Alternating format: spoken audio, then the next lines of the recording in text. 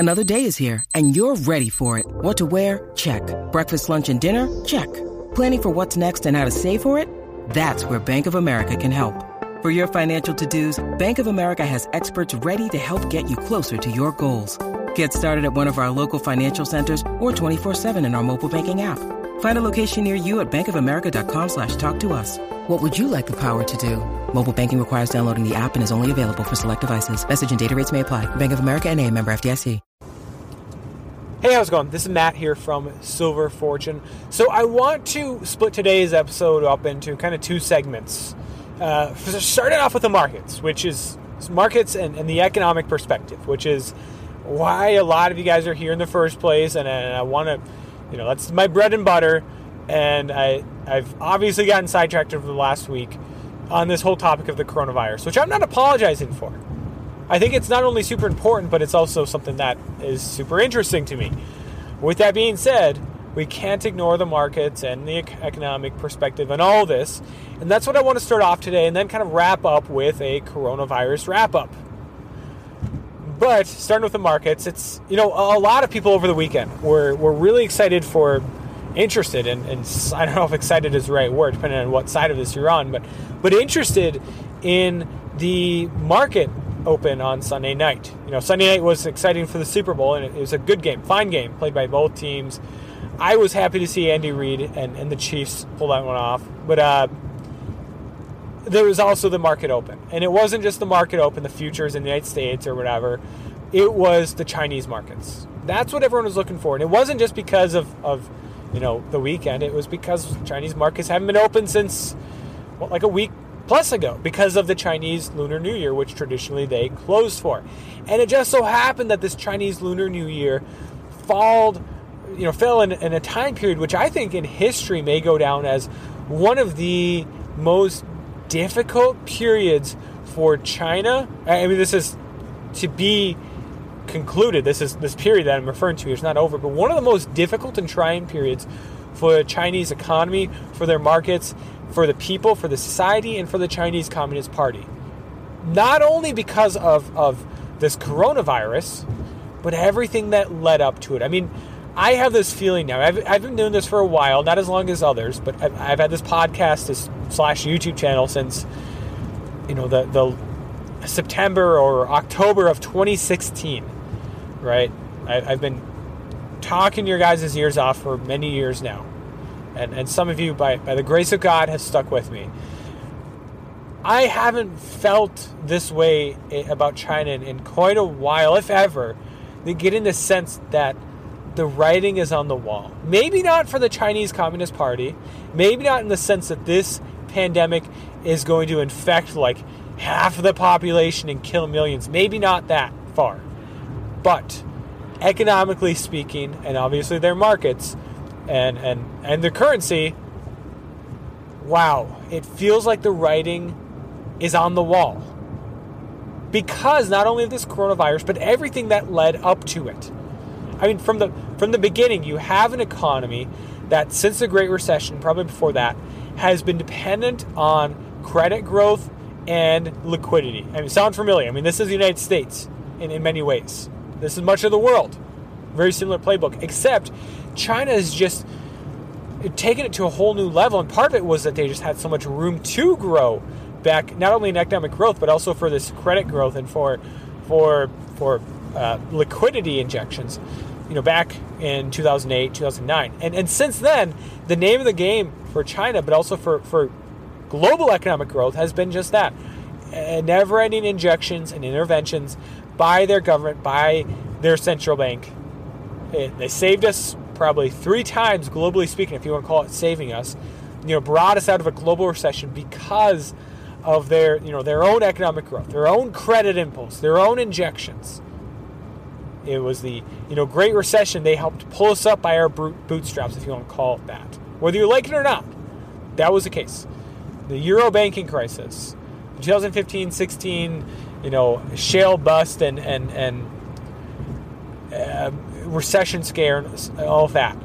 The 2008 recession scare, and even 2019, and part of that was tax cuts and other stuff too. But all along the way, I mean, the Fed gets a lot of credit, but China does not get the credit they deserve. But heading into 2020, you have a country that is not engaging as nearly as much of that intervention as in the past. And from my opinion, because they're looking for a soft landing, this is gotten out of control. They've known it for many years. They've been talking about it for many years.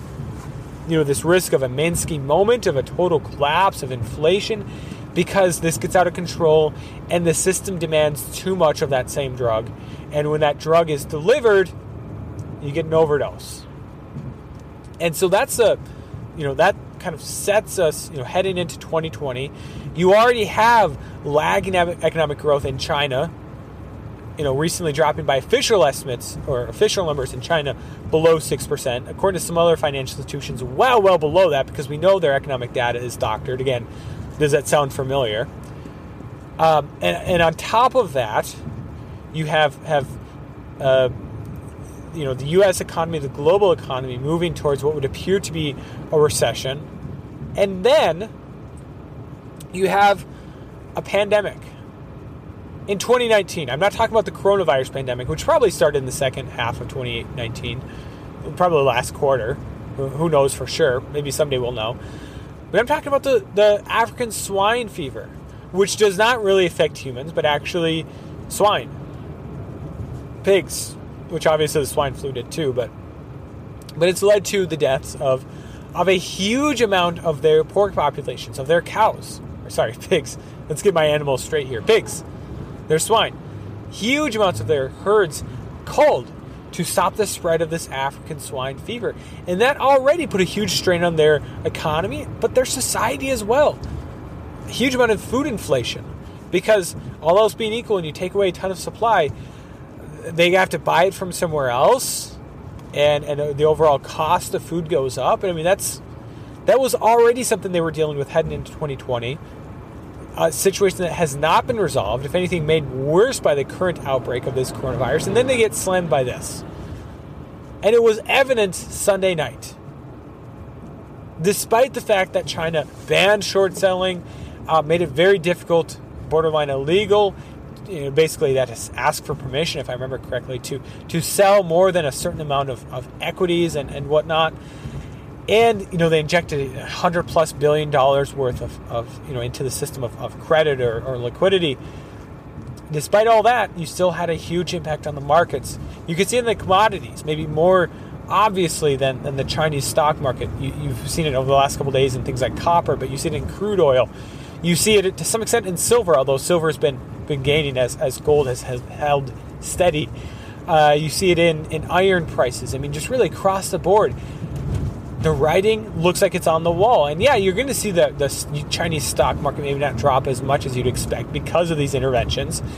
It's a heavily manipulated market, but you still had a situation where you had, I don't know the exact number from Zero Hedge. I wish I had a photographic memory, but still like 1,000+ companies limit down. Like, they've gone down too far. We're going to halt trading, which is the case for a lot of markets. That's how they happen a lot of times worldwide. And that's insane. The situation in China, despite all this intervention, you wonder how bad it would have been had this intervention not occurred. But, I mean, that's what authoritarian governments do, whether we're talking about covering up a pandemic or covering up a bear market in their equities or whatever other assets. They manipulate, they intervene, they hide, the true sense of what's going on. And this has, to some extent spilled over to the United States. U.S. bond yields, which is, I think, a huge story, moving to the downside. I think the yield curve had already been inverted for like over a week now, or at least coming up on a week for a while. The U.S. 30-year, not the 10-year, but the 30-year moving down below 2% or around 2%. Again, I don't know the exact numbers. I wish I had a better memory for these numbers. And then on top of that, you have gold really holding steady despite a rising dollar. Silver holding steady around $18. I mean, there's still a huge buy. I know I'm as much as I'm neglecting markets and economic talk over this past week plus, I've been neglecting gold and silver even more. But this is all, I think, hugely bullish because we're already seeing a hint of what the Fed and other central banks are going to have to do to stop this recession, which, as I said, the writing is on the wall for the Chinese economy. I think the writing's on the wall for the global economy. huge amounts of stimulus. I mean, you're already seeing the odds of a rate cut from the Fed in 2020 move up to like 90%, right? Which is a far cry from where it was a couple weeks ago or a month ago. It's crazy how these things can change so quickly. Global negative yielding debt, which again, this is hugely bullish for precious metals, coming up on $14 trillion worth. Trillion with a T. $14 trillion worth of negative yielding debt globally, which is not a new high. I mean, it was up above probably 17 trillion back in the second half of 20. When you need mealtime inspiration, it's worth shopping Kroger, where you'll find over 30,000 mouth-watering choices that excite your inner foodie. And no matter what tasty choice you make, you'll enjoy our everyday low prices, plus extra ways to save, like digital coupons worth over $600 each week. You can also save up to $1 off per gallon at the pump with fuel points. More savings and more inspiring flavors make shopping Kroger worth it every time. Kroger, fresh for everyone. Fuel restrictions apply. 2019, but still on the rise and probably won't stop anytime soon. If you're looking at the price of copper and some of these other indicators, the bond yields are probably going to drop even further in the not too distant future. It's getting bad. I mean, it looks like the writing is on the wall for the global economy and for the Chinese economy. This could be the black swan that we've been waiting for, and I've said that for a while. The best case scenario with this coronavirus is still probably recession in China and a global recession, because I fail to see how the U.S. or the global economy can maintain positive growth with a negative growth in China, or a China growth moving closer to 0%. Remember, their equilibrium is probably much higher than the United States, their equilibrium for their GDP. So, how about that coronavirus? Last time I checked, I think 11 confirmed cases here in the United States. I'm recording this 4:31 right now. Here in 4:31 p.m. Central Time in the United States. By the time this is published, by the time you hear it, China likely will have released a new day's worth of data, or at least the Hubei province. I don't know about all the other provinces. By the time you hear this, the total case count will likely be above 20,000. The deaths will be well above 400, maybe above 500, who knows. There'll be more cases globally. This is getting out of hand. And I'll tell you what I'm watching. 3 things. As it relates to markets, cases in first world or Western countries or whatever you want to call us. United States, Japan, South Korea, Europe, Australia, New Zealand, all that jazz. Right? That's something I'm watching. Because that is what's really going to, I think, make markets and market participants concerned about a real global growth scare. Because what's happened in China in terms of factories and shops closing and just decreased economic activity, that can very easily spread to the United States and to Europe and Japan in the blink of an eye with more case counts. Maybe not to a complete standstill yet, like it has in China, but still, if nothing else, a major slowdown in transportation and airlines, and obviously oil prices, which affects the shale sector, and eventually probably those other things as well. Just overall, a society and therefore economic activity just slows down. So that's number 1. Number 2, in China. Yes, I mean, Wuhan and the province of Hubei is really at the epicenter of this pandemic, obviously. But what I'm looking for is what is the case count in other provinces and other cities? Because I'm convinced that, yes, we should be highly suspect of this data in the first place. Whether it's actively manipulated, probably the case, or they just don't have enough test kits or ability to test these tens of thousands, hundreds of thousands, millions of individuals, probably also the case, and it's also reflected in the suspected and the observed cases numbers, which they oftentimes also publish. The city of Wuhan is probably wildly inaccurate in both the death count and the confirmed cases. But in terms of confirmed cases, it's probably going to be a little more accurate. Again, probably manipulated, but maybe more accurate in some of these other provinces, which have been moving into the hundreds and soon to be thousands of cases. That signifies a pretty significant spreading. And, hey, right now air travel from Wuhan is basically a no-go unless a country's flying out their own citizens on a special trip. But a lot of these other provinces and cities, I mean, Beijing, Shanghai, Hong Kong, I know, is it China, is it not?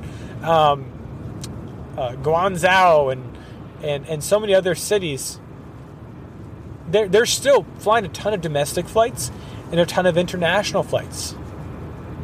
Right? And there's no sign that that's going to stop anytime soon. So that's bad.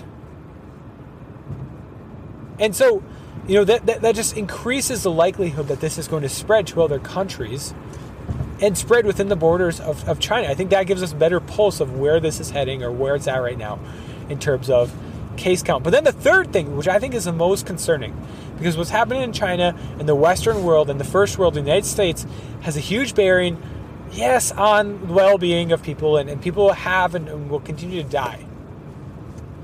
But it also has a huge effect on the economy, which, remember, a recession, a depression can be hugely damaging to a society, and it can still be very deadly, very detrimental.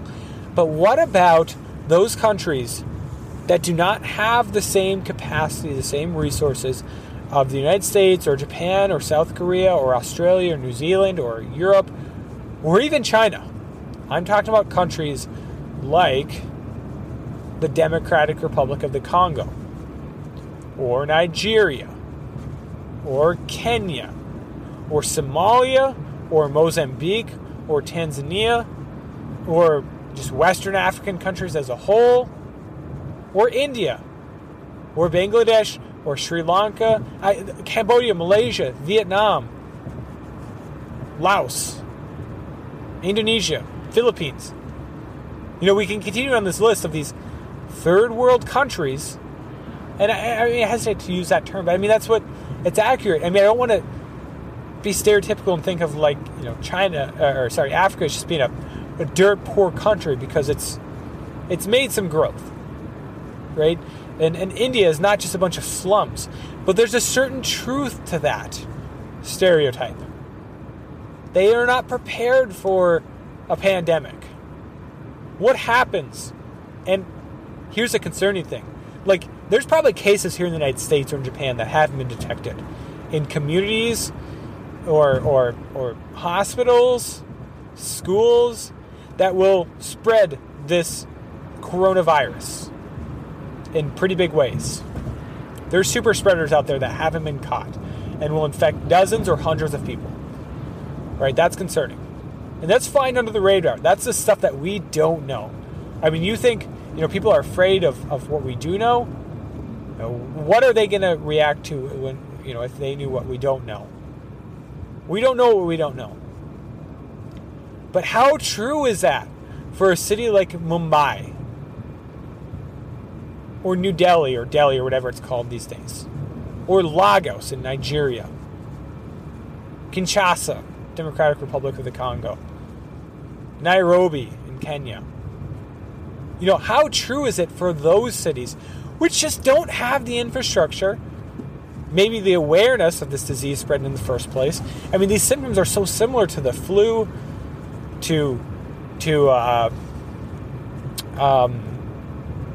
pneumonia, or pneumonia is more of a symptom, but the cold, the common cold, or a ton of these other diseases that are endemic in some of these regions. This could be festering under the surface in a community near you, and I'm not trying to spread fear by that. That's just the truth. And it doesn't have to be just Chinatown either. It could be whatever community. But think of how much worse it's going to be when or if, it very well probably is festering under the surface in some of these cities. We might not hear of it, a case here and there, until we're talking hundreds or thousands of cases in some of these cities, some of these communities. That's when things could get really bad, because it's hard to control those larger outbreaks. Nigh impossible. Right? And those may not, Western Africa, for example. What are some of the big, Sierra Leone and probably Ghana and some other, Ivory Coast. I don't know exactly all the countries that were involved in the Ebola outbreak in 2014. But the risk to the U.S. and the West was less than the situation with China, because there's just so much less global travel out of those countries. It exists, but it's just not to the same scale. Plus, the symptoms were so much more obvious. And the death rate was higher, so it burnt out pretty quick. Still, a lot of people died. But what about, a city that is very highly connected around the world, like a lot of these Chinese cities, like Bangkok or Ho Chi Minh City, or I'm just spouting out cities and geography that I guess I'm familiar with. Manila, these Indian cities I'm talking about. Those are fairly well-connected cities. Maybe not to the same extent of a Beijing, but still well-connected. And those cases can spread from there very quickly. That's what's concerning to me. And yet, they may not be as economically significant, though they are significant. May not be as economically significant as New York City, or Los Angeles, or Wuhan, or Beijing. But, believe me, they can still spread cases very easily, and they can still cause a major economic slowdown because of the hospitalizations, but also the precautions that will inevitably be put in place. That's what I'm really watching here. Those three things: cases spread abroad to first world countries, cases and deaths in some of these provinces not named Hubei, and cases and local pandemics in some of these third world countries and cities. They're undoubtedly already there. So this isn't meant to incite fear, but this is meant to inform. And I think what people need to be informed of is that, I see this a lot. Yeah, the common flu, influenza, is a big deal, the seasonal flu. And as of, so far, it likely has killed more people than this coronavirus. But the coronavirus still has a higher death rate.